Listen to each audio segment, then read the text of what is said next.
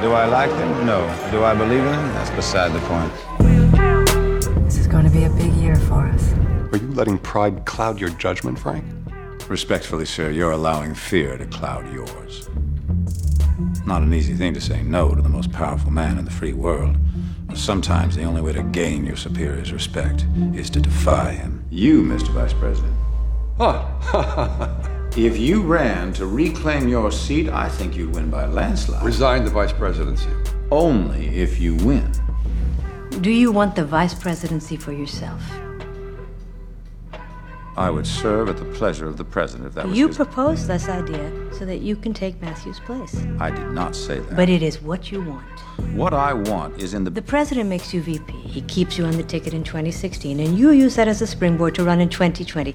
Tell me that trajectory has never entered your mind. Yes. I want to be the vice president. I'm officially asking Frank.